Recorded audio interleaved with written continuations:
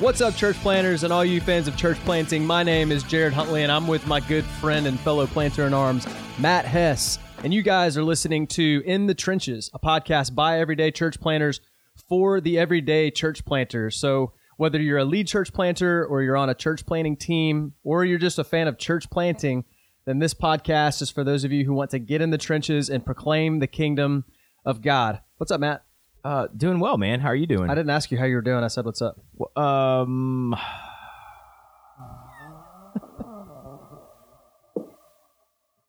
Okay, we can. I thought what's up. I thought what's up was kind of the same thing. No. It's If not? I want to know how you're doing, I'll ask you how you're You doing. say, "How are you doing, Matt?" And I'm like, okay. Okay, well, how you doing? I'm doing all right, man. That's good. Doing all right. This week, I don't know where this week went. This week is just like gone. I know it's already Thursday. It's crazy. She gone. I don't know where the warm weather went because I'm a little bit upset that it was like It's nice today. it was 33 degrees when I woke up this morning. Anything above freezing is a win in our world. Not when it's April 25th. Yeah, that's a good point. It needs But to be higher. we know this is just how it is here. That's true, but I still don't want to accept it. I Well- know it's how it is, but I refuse to accept it. Yeah. You're the church. The Jared has a church next door to him. We won't name the name of the church. Yeah, don't please, J- because we've actually literally had some. Never mind. From the I'm just gonna podcast, stop. somebody, a listener, has said something about it. Yeah. That's hilarious. So Jared has a church next to him, and they always have like just the funniest signs, and they're so clever and heretical. I don't think they're funny. But anyways, they put on the sign today something about spring. Spring has sprung, and then they said like maybe the Leafs will as well, and Gins. Yeah, well, how'd that work out for the Leafs? Not too well, man. No. Game 7, so Womp. Yeah, they lost. terrible. Well, Matt, we've got a special guest on today. Yeah, You want to introduce him? Dino Senesi. He is the coaching expert for the North American Mission Board. We call him the expert. He's not a big fan of the term guru, although that's what we all call him because he's so smart and he's so good at coaching. He coaches good and whatnot. He coaches how to coach. That's right. Yeah, So- Dino's an incredible brother. Known him for several years now. He's been up here with us in Toronto, giving us the infrastructure on how to coach church planners. And Jason McGibbon is our contact point here, kind of leads it out for the city along with another guy. But Jason has really done an incredible job, kind of infiltrating it into the micro networks across the city. And of course, Dino has led him how to do all that and stuff. And it's really, really good. We were just talking before we started recording. I actually have a coaching session today. And, well, I don't want to spoil it or anything like that. But just the system is incredible because I think so many guys feel like they can't do this. Yeah. And what Dino does is he comes in and says, you can do this, you should be doing this, and you have to do this for the betterment of the movement of the Sin Network across North America. Yep. So, Dino, welcome. We're excited to have you today. Thanks for inviting me in. It was fun before we started recording. It's going to be even more fun now. Yes, it will. Yes, it will. Absolutely. So, we had a gathering the other day with some church planners from our area, and I had a conversation, and I prayed with a guy, and I have to be super vague, just with the details, but essentially, he's going through a really, really difficult time. He's had about half of his core team is gone for various reasons. He's co-vocational. And actually, part of the core team was also a business partner who also is now gone. And just thinking about how, it just reminded me as I was thinking about this episode and kind of preparing to talk to Dino today about how important coaching really is, because there's so many guys I think who are out there oftentimes who are very alone and they feel like they're twisting in the wind. And I don't know, my heart just broke for this guy because I could see that he was hurting. And I could tell that he hadn't really, had very many people reach out to him and just, care for him and, and encourage him. And I think that there's a lot of planters out there who are in situations like that, who are really struggling because this is war. We're stepping into the front lines. And so I just think this is such an important topic. So Dino, and I wanted to just start by asking you, maybe if you could give us a working definition of coaching. Yeah, Jared, and thanks. And thanks for that story because it reminds us of the why behind the what. Yeah. Why should there be a unique lane in the Sin Network where someone walks alongside a planter and shepherds his soul through the highs and lows of church planting. It's a clear lane if we could develop coaches who will stay in it. Yeah. And so you asked for the definition. One working definition for us is that coaching is an intentional, skilled relationship that helps a church planter pursue his unique kingdom assignment. I like that. That's good. Yeah. So what's important, we do have a lot of organic relationships in the church planting world, and they are of great value. The fact that you hang out in coffee shops, the conversation that you had, Jared, that's a very critical conversation. God used it for that moment. But it also highlights the need for what if there's a safety net in this system where there is a coach who is systematically meeting with this specific planter, celebrating the highs with him and walking through the lows with him. My friend Dave Whitehead works for City to City. He is Tim Keller's planting system internationally. He is the coach guy. He said something to me the other day, and I think we captured it on a podcast. It was like, let's make this a podcast. Yeah. But he said that church planting by nature is antithetical to the gospel. And what he went on to say is that there is such a heavy focus and pressure on performance. Yeah. That planters can lose their souls in the midst of this and lose their identity in Christ. Yep. Now we have a heart for the gospel for every man, woman, and child in Toronto and in Pickering and beyond. We get that. And that's one of the reasons the coach is there. But we also realize what you guys said. This is war. And so we need great trainers. We need care teams. We need great assessment. So a planter and his wife walks into planting self-aware. Or they may understand that maybe planting's not for them. But we have to have a coach, an abiding relationship who is going to care about the soul of the planter on behalf of the Send Network, on behalf of the trainers, on behalf of the assessors. He is their rep to say, we will not go away. We won't go away when it's Easter Sunday. And we won't go away when it's the first Sunday of the summer. Yeah. When vacation is gone and you wonder, God, what in the world am I doing? There's all three of us are here for the big celebration this morning. And that's because my wife and kids are sick. They would actually sick. They'd actually be 7 here if it was not for them. That's right. So the highs and the lows. Yeah. Man, that's awesome. You said I hear you talk a lot, Dino, about soul care, and then in your kind of your guys' mission statement, your working definition, you talk a lot about unique kingdom assignment. And I've always liked that when I hear you present and talk, because I think so many times when we talk about coaching and church planning, it's coaching towards a model or it's coaching towards a methodology. And why don't you unpack that a little bit about the benefits of coaching church planners towards their unique kingdom assignment, not necessarily towards a methodology or a model. Could you unpack that a little bit? Yeah. Well, that first, and we'll talk about this more, but a church planter's brain needs space to process what he's already learning and process his context versus another person giving him expert advice. There is normally, and Toronto would not be an exception to this, and when they talk about partners and sending churches from all over, there's normally not a lack of telling voices in the life of a planter. And there's principles that can be learned. There's principles that, and this will make some people throw up in the back of their throat, in their mouth, but there's actually something a planter could learn in Columbia, South Carolina that could help a planter in Toronto, Absolutely. Even though context is wildly different. Sure. So there's universal principles in planting that planters need to know, but there's uniqueness, not just in context, but in time. Yeah. There's a unique time a planter's planting. There's a unique purpose in a context. Yeah. And what I say is, I've been saying this for years, it's never been done before, what you're about to do, because it's your gift mix. It's your time. It's your context. And it's even those unique people that God calls around you to do this thing called a core group. Ever how lost or found they might be for your scraggly crew of core group. Yeah. And so there has to be some respect for that. Yeah. That say, Matt, you're doing something that's never been done before. So, well, wait a minute. People planted churches for hundreds of years, not where you are planting, not with your gift mix. not it in the exact location and these people in this place and time. It's very unique.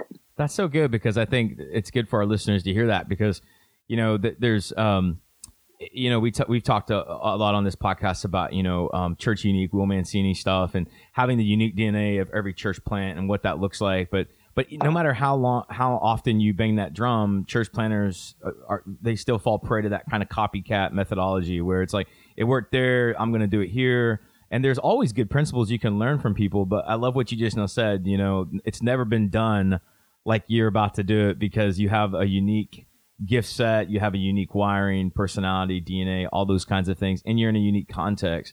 So I think that's really good for our listeners to hear that it's coaching is about pulling out who you're supposed to be for this kingdom assignment, not what somebody else has done, but for this unique situation. That's really good. Well, and I hope that even leads a planter with a holy sense, a sacred sense of being a little overwhelmed. Yeah, of course. Because we all want shortcuts, even in what I do. Yeah. I mean, directing church planting in North America, I want to talk to Dave Whitehead in New York City and say, give me a shortcut. Yeah, yeah. And sometimes he does. Yeah, yeah. But a lot of this is just me and the Lord and the team that he puts around me. And God, how in the world do we do this?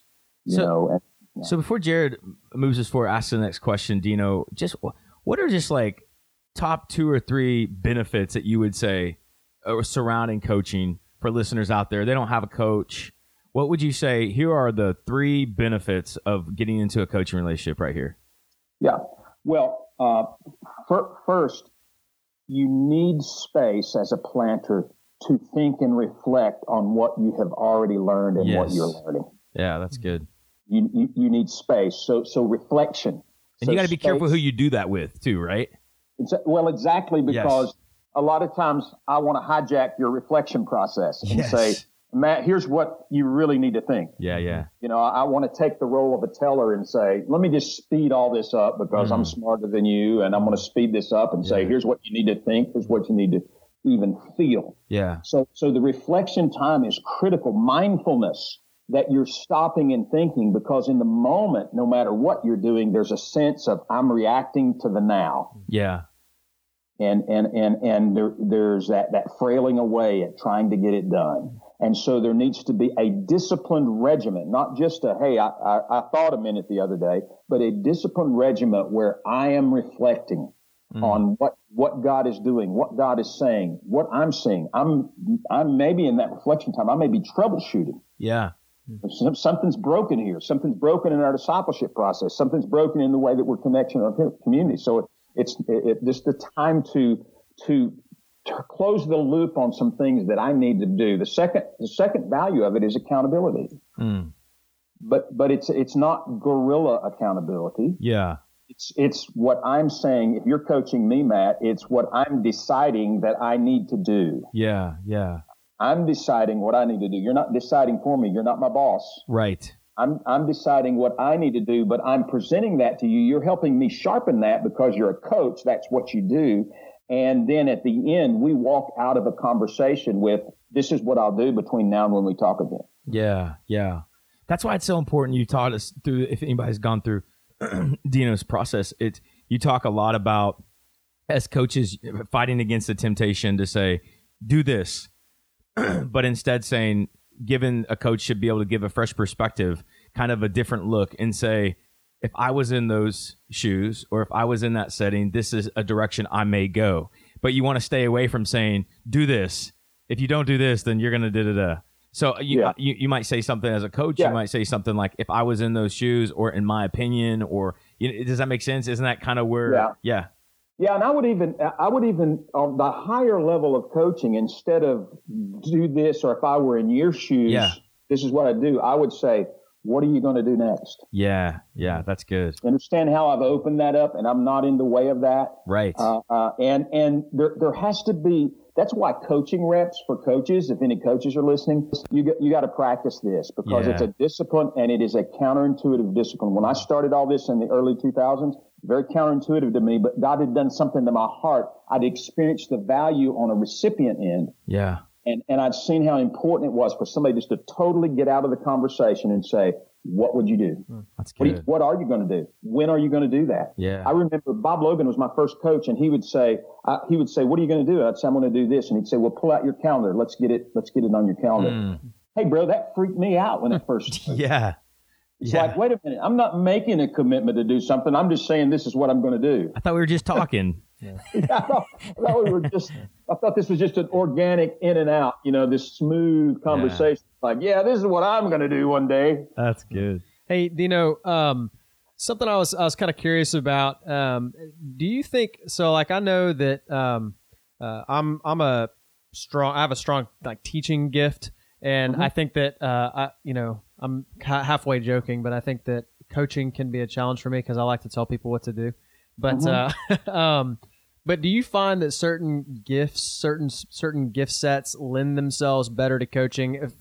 For example, do you find that strong teachers who have strong teaching gifts find it more difficult to do this, to coach, as opposed to maybe somebody with stronger shepherding gifts who's maybe kind of come alongside guys? Or do you find that doesn't really make a difference at all, or it shouldn't? Really great question. I do think that a planter does need multiple relationships, and one of those would be a teaching training relationship. However, I think that every leader needs to develop this discipline. Yeah. Because there are contexts that Jared, in spite of your teaching gifts, that you need to get out of the way of the conversation. It might be in a small group. It might be one-on-one that you're developing a guy, and he needs to learn not to be overly dependent on your teaching gifts. Mm-hmm. We can become, and this is Mac's words, we could become advice addicts. Mm-hmm. And you realize that if you're developing a future planter, he's going to have to learn to process on his own. Mm-hmm. He's going to have to learn to solve problems. He's going to have to learn to lean into the Lord instead of leaning into another person. Yeah. And so yes, are there some, and I do believe, Eddie Hancock said this first, but I do believe that coaching was my hand in God's glove. I was a shepherding type relational guy from the beginning, but I do think that all you guys that even have this strong, and both of you, Matt, you too, you guys got some strong stuff coming to the table. I would never want to say, well, you should be ashamed of yourself if you ever tell anybody what to do, or if you ever teach them what to do. You should be ashamed. You should repent. Yeah.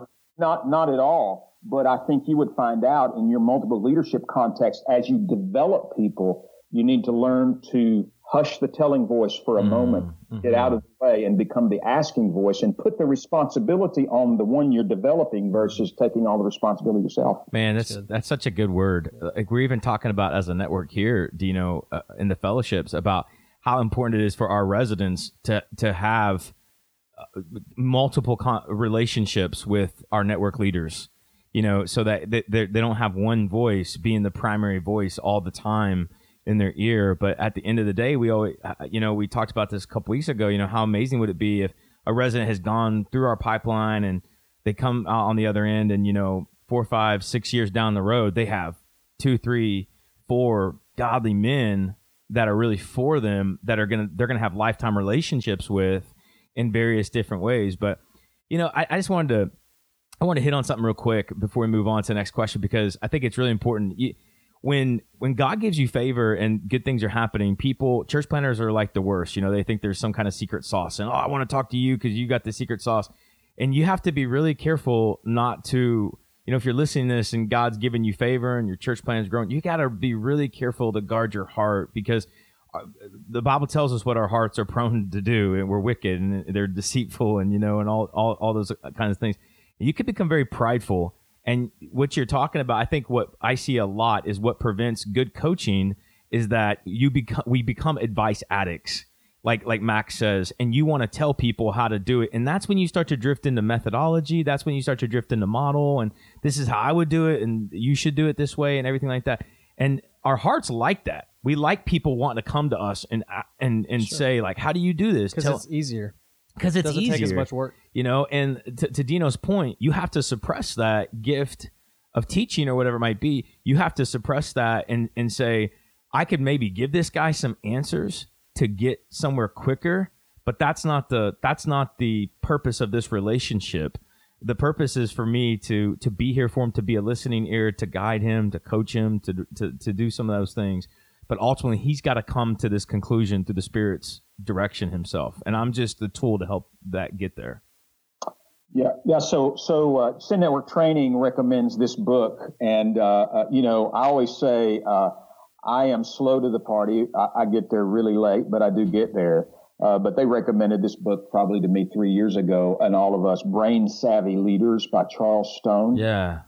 I'm telling you, it is not a book about coaching, but it is a book about how God has wired my brain and how I respond. And I'm chewing it, man. It's wrecking me. But even this idea of some of these things I knew intuitively, but I could have never articulated them. I would just be blurbering if I tried to articulate them. But he talked about the fact that people will own their own decisions on a lot higher level, even though that yours might be better, your suggestion might be better, your advice might be better, and even though you guys are known as fruitful, successful church planters, the fact is what he discovers in the discovery part of his brain will be something that he will be much more committed to. And that's the way God made his brain. That's not, and even for me, I'm not as aware. When I start reading this, I go, that's really the way I am. Yeah. My sucky idea, I'll own and I'll see it to the end a lot better than your great idea. Yeah. And in the long run, it'll bear more fruit. Yeah. This is the concept behind Discovery Bible Studies. Mm-hmm. This is why, people advocate for this. And I do think that there's, a place for things like Discovery Bible Study. I think there's a place for preaching and teaching, of course. But this is why we encourage, our people to get in the Word during the week on their own, right? And teach them how to study the Bible for themselves, because I'll be honest, most of what's impacted me the most, during my time in Scripture I don't remember really very much of anything a preacher's ever said as I've sat listening to preaching, but I do remember what I've encountered in the Word of God on a Tuesday morning when I'm just sitting there reading the Bible by the Spirit. Yeah. So, yeah. And shout out to Charles Stone. He's actually here not too far from us. He's in London, Ontario. Not too far. Pastors a church. I think it's called West Park Church. I'm not positive on that, so don't quote me. But he's an incredible guy. He went through some of our leadership development training. Him and his team with Mac last year. So yeah, just a really, really incredible guy. Awesome. Well, and his brain savvy leaders. I would say that every leader. Any leader would step back and say, man, I need to rethink some of the ways I'm leading on a day-to-day basis in order to engage people, a higher level of ownership of people. I mean, I'm thinking, even though this is a little bit of my world, I'm going, man, this changes everything for me. Mm-hmm. Absolutely. Just saying. So, yeah. Hey, so, I'm just curious, we've got a lot of guys that listen to this podcast who are church planting. They're in various stages of church planting. Some of them, I think a lot of them are probably still in the earlier stages of church planting in their first few years. And so they may not be, like a Sin Network coach yet, that's been trained and things like that. But they do have people they're, discipling, stuff like that. How does this apply to a church planter who's still growing his church? He's not necessarily coaching other church planters yet, but he does have people under his care that he's shepherding. How can he apply this in his situation? That's a great question. One of the FAQs that we get is, what's the difference between coaching and discipleship? And what I would say is that coaching is a part of discipleship. It's not all of discipleship, because it could be that example where we've already been talking. Teaching the Word of God is a part of discipleship, but hearing it in groups, dialoguing in community, learning, reading the Word of God individually, that's all part of our discipleship process. But somewhere the teaching needs to stop and the asking needs to start. Mm-hmm. What are you going to do? Yeah. What is God saying to you? We need to teach our people how to hear the voice of God and obey the voice of God. And as long as we're doing 100% of the talking and every sentence we give ends in a period, how do we even know? Yeah. Yeah. And I'm not asking questions of someone and I was a small groups guy before I came to NAM, and coaching was a key part of our discipleship and our group leader development process. And so I don't ask questions that are Bible trivia questions in that part. Right. I'm asking, what are you going to do? What is God saying? And Eddie, I talked about Eddie Hancock in Idaho. He's a pastor. I don't know if I'd want to be in his church. If people walk out the door and say, loved that sermon, Pastor, it was great. God spoke to me. You know what Eddie says? What did God say? Yeah. That's good. Or they may say, love that sermon. And he'll say, well, what did God say to you? Mm-hmm. Yeah. He's coaching people out the door. Talk about a coaching guru. Eddie's a coaching guru. He coaches people out the door. I guarantee you one thing that happened, if it's a Baptist church, they started not going out that door. Yeah. Yeah. But you realize when you see the awkwardness of that conversation, you go, why should that be awkward? That's absolutely. You know, it's an open-ended question. It's not Eddie saying, well, are you going to do what I told you to do? It's going to say, well, the Holy Spirit was working. It's the Word of God. This is a dynamic, Holy Spirit-driven process. So what is he saying? What are you going to do? And when are you going to do it? Yeah. So it's drilling deeper in disciples, and making sure, even if you're teaching them the Bible, making sure there is time that you have dedicated, that you're going to discipline yourself to ask open-ended questions and say, what are you going to do with this that you have learned? What are you going to do with it now? What are you going to do with it later? And then you're going to pick up that conversation the next time you meet and say, well, how did it go? Wow, that's good. Accountability is going up. This back in, and I know Willow Creek has fallen upon hard times, but overall, there was a time where they did research in their early years. There was this book written called Reveal. They had high-level research on how are disciples doing. And they had an outside firm come in and do it. And this was their conclusion. And it wasn't a coach. They didn't use the word coach one time. They said, we're treating all of our disciples alike. We're treating all like babies. And it's great for those first few steps that we treat them like babies. Yeah. But we found that those who have been with us the longest are getting bored and they're not being challenged. We have concluded that we need to start asking more open-ended questions in their discipleship process so they could continue to grow and move. Yeah. Yeah, that was I remember reading about that once. That was a really critical kind of a pivotal moment in their story. That's when they really started to see a more emphasis for deeper discipleship and to try to get to more movement. So, yeah, it's incredible what coaching will do. Yeah, and it was I don't know who said this first. It's too long ago, so give me credit. But and many times in our discipleship systems in our church, the ball is going exactly where we're hitting it. Yeah, that's good. We stand back, and I've been in that role as a pastor. We stand back and we go, why aren't these people, why are they so immature? Why are they, and we're ranting and raving and we're looking for this mystical reason why they're immature. It's a golfing terminology. You go up to the tee, Matt, you're a golfer. I don't know if Jared, you are. You go up to the tee and you shank one off into the rough and you stand back and you raise your hands and go, why did that do that?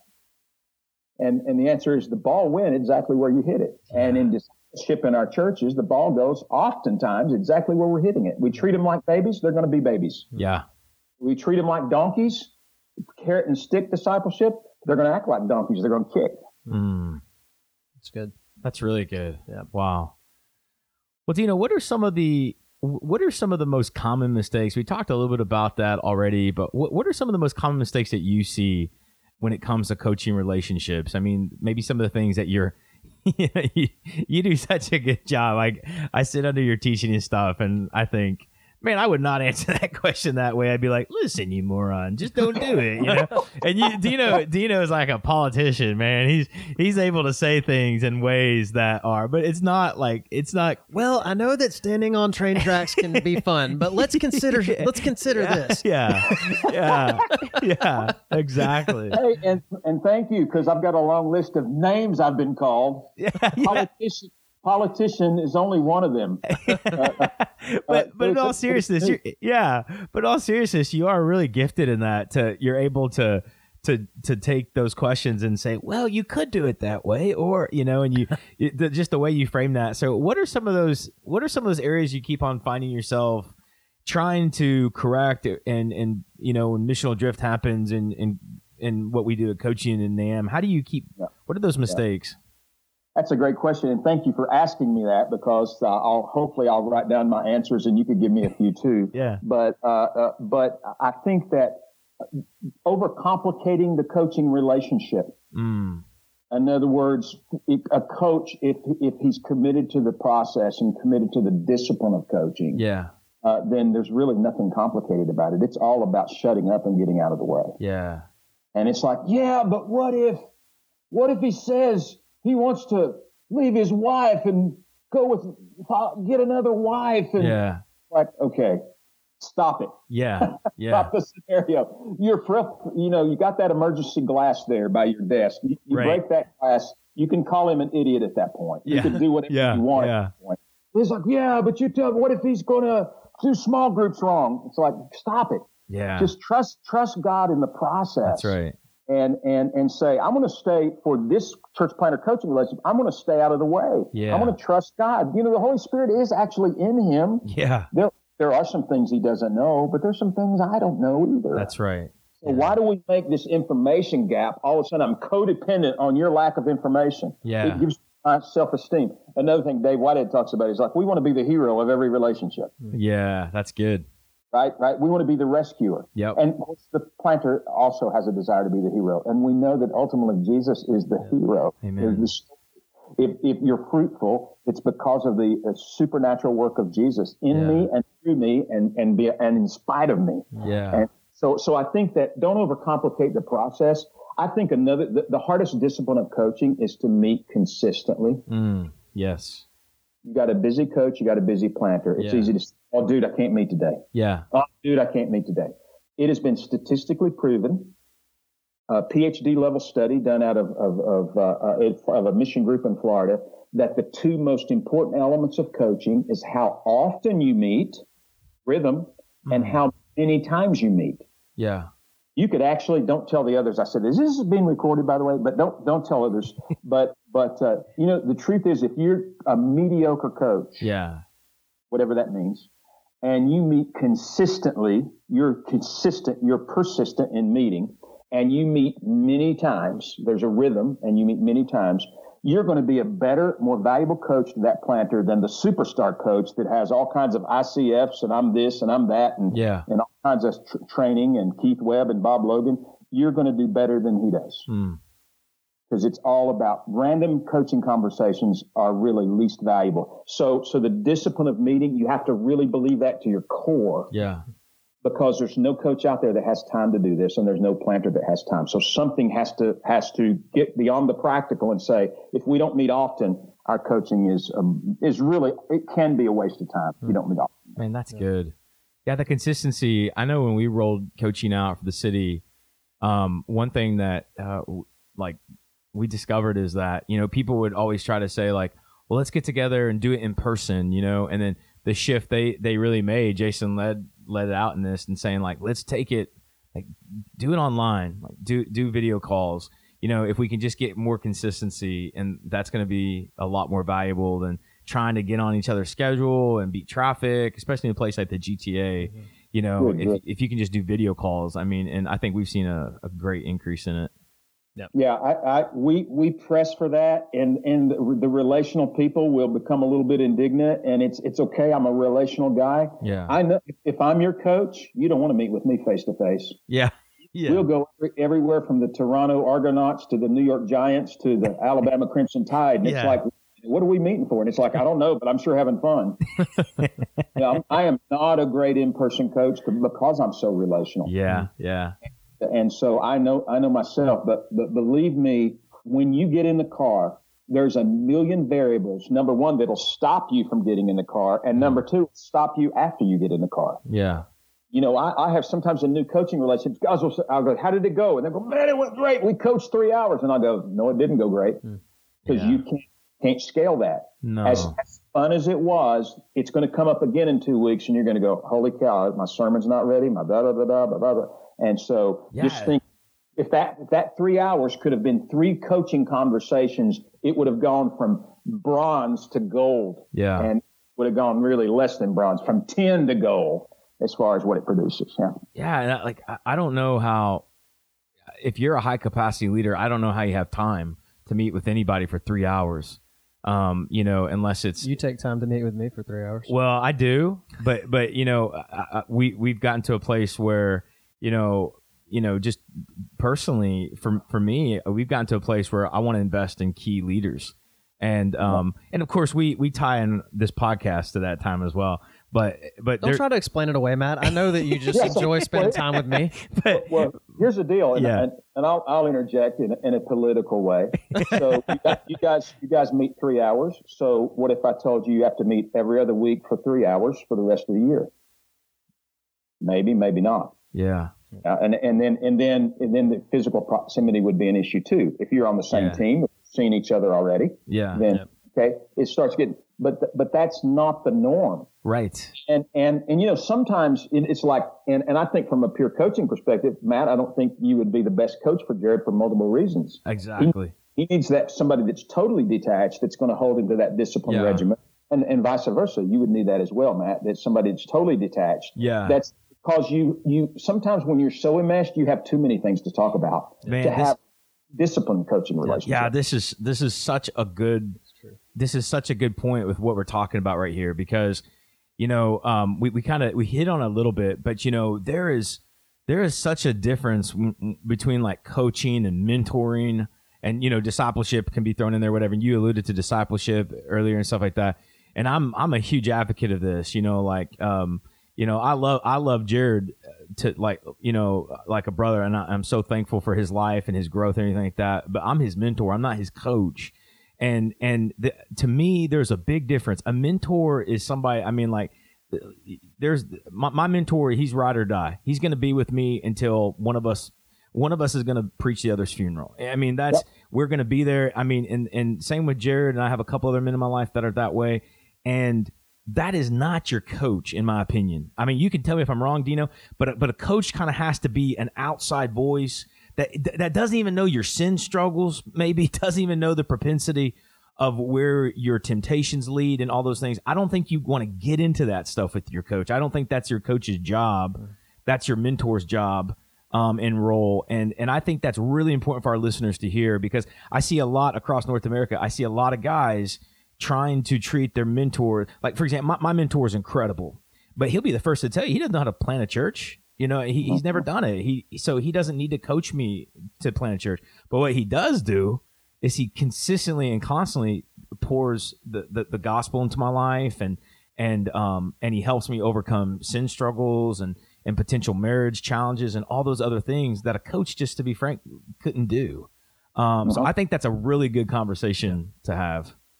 Yeah. Well, and it's also on the top of the FAQ list. What's the difference between a coach and a mentor? Yeah. And of course, Paul said, "Imitate me as I imitate Christ." So a Christian, no matter what role, a believer, no matter what role he's in, he's mentoring whether he knows he is or not. Yeah. Mm-hmm. Yeah. He's providing a pattern to follow, a good pattern or a bad pattern. So I'd never say a coach has to be aware of that fact. Yeah. But there is a dramatic difference, functionally speaking, in those two relationships. Yeah. I have a mentor / discipler who invited me into a relationship with him in 1982. His name's Ray Jones. Yeah. And if I need something today, I'll pick up the phone and call Ray Jones. He needs me. And we are in and out of each other's lives multiple times over multiple years through multiple crashes and burns for both of us. Yeah. We have been there. That's a mentor. We pour into each other, but he really pours into me primarily. And so, but a coach is for a season for us. He has some of the same compassion. He has some of the same concerns, but it's a very clear lane. It's a very intentional lane. I don't meet with Ray Jones twice a month for an hour, because that's not his purpose in my life. Yeah. I may spend 3 days with him and not be with him again in 5 years. Yeah. And so there's a difference. The coach draws out. He's drawing out. The mentor, he pours in life experiences. Don't do what I did. Yeah. Do what I did. It's could be either one of those I get from a mentor. But from a coach, this is future focused. He's drawing out of me. The scripture says in Proverbs chapter 3, verse 5, the purposes in a man's heart are like deep water. A man of understanding draws it out. A coach can get to the deep waters of my heart if he's good at what he's doing. He can get to what's driving me, the good motivation and the bad motivation. He can get to guilt and shame issues. Yeah. But it's much more intentional, skilled, and much more current than a long-term mentoring relationship. That's good.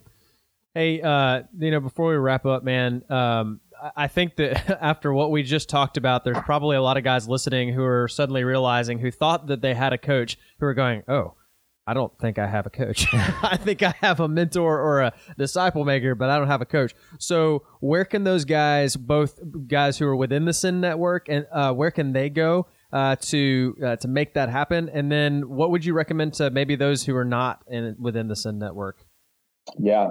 Well, couple things. If you're in the Send Network, then just to create the right expectations, there's not a national pool or database of coaches that I call 1-800-SEND Network. We'll get you fixed up. Because our coaching systems as Toronto are locally owned and locally operated. We think that's the best for the long-term health of the coaching system.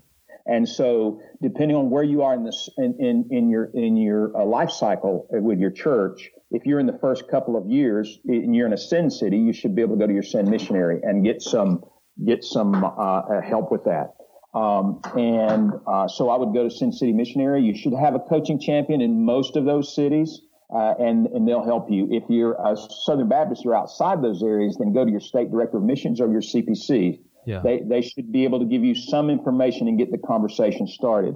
If you are outside the system, and I have conversations with people like Dave Whitehead with City to City, and talked to a new friend, Harry in Houston from Vineyard this week. There's more and more going on. There's more going on than what we're doing in the idea of providing coaches for planters. There's a national kingdom dialogue that's starting about how can we all work together to make sure every planter of every denomination can have a real coach, and it's happening. So I'm excited about that. But it might be that you start with picking a peer and getting a peer coach. That might be the best you could do, and that's not terrible. That's good. But you and your peer have to be committed to the coaching process for it to work. It's not troubleshooting. It's I coach you, you coach me. So Matt, if you and I were peer coaching, I'd take 30 minutes and I'd be your coach. I'd stay out of the way. I'd ask you key questions and push you toward goals and actions. Then you'd stop, and then you'd coach me for 30 minutes. You're listening and asking, you're pushing in, you're pressing, and you're helping me. And some of those relationships can be longer and more life-giving than those standard supplied relationships in the system. So get a peer coach. We can get you some questions if you need them, but they're open-ended. They're not leading. What's going on? What can you celebrate? What do you need to work on? What's eating your lunch right now? Yeah. How's your family? What do you need to work on with your family? Just those basic open-ended questions. That's awesome. Dino, before Jared closes this out, why don't you tell our listeners how they can learn more about you personally? I know Dino wrote a book called Sending Well. I have an autographed copy at my house in my personal library, and it's a great book, and it talks about coaching. Dino, why don't you tell our listeners real quickly how they can get connected to that book, learn more about you. I know you have a podcast as well. Yeah, well, we, of course, Sending Well is available on all the normal outlets, and the great thing about it, and I even put that in the beginning of Sending Well, it is giving me a platform to have conversations with kingdom people all over the country, and I learned so much from them. That's not, and I'm very serious about that. I learned so much. They'll come and say, well, they think you wrote a book, they think you know something, and it's like, well, it was actually a God moment that God provided that platform, and so I'm learning a lot from people. So you get that from any outlet. They could email me dsinacey@nam.net. You don't know how to spell dsinacey, but I'll put it in the show notes. Yeah, put it in the show notes. Jared's great at that. Yeah, and then we have of course, the Send Network coaching page would have some resources. There's a free ebook there, Principles and Practices. It's some of our old content. It's an ebook form. It's also in Spanish. We have a coaching tool on that page too called the 5 Heart Hungers. It's been translated in Chinese and French and Spanish. Let's see, something else too. I can't remember. And English. Oh, we got it in English too. And so that's just a basic coaching tool you could use in a discipling relationship. You could use with a group. You could use it on a retreat, man. You could knock it out with a retreat. Do some teaching, as biblical teaching, to set up the big idea, and then you could have them coach at the end of your biblical teaching. You could lead your leaders through it. You could lead your staff through it. You could lead it one-on-one. So there's resources there. Awesome. So yeah, we'd love to be engaged in this dialogue. Awesome. I will put in the show notes, I'll put Dino's email. I'll put a link to his book, Sending Well, and also I'll link to the coaching page and just all the resources that Dino mentioned, so you guys will be able to go and check that stuff out, because there's a lot of good stuff out there. Dino, I want to thank you for your time, brother, and just thank you for taking the time to come on. It was really good stuff. I think this will really be very beneficial to a lot of planners that are listening. So thank you. Yeah, it's been a joy. Thank you for letting me be involved. And hey, you guys asked some really tough questions. I kind of felt like I was being coached a little bit. Oh, there. Nice. We're coaches. There you go. Hey, we want to thank you, our listeners, for tuning in to today's episode. As always, we're going to be back next week in the trenches with another episode. But don't forget, you can head on over to www.getinthetrenches.com, and you can find links to all of our other episodes.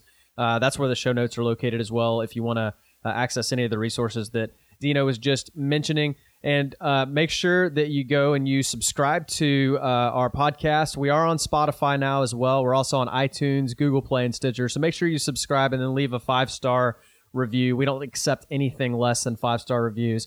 And then a written review also really helps just increase our exposure so that we can get this podcast in the hands of more planners. The reason we do this is that we want to serve church planners.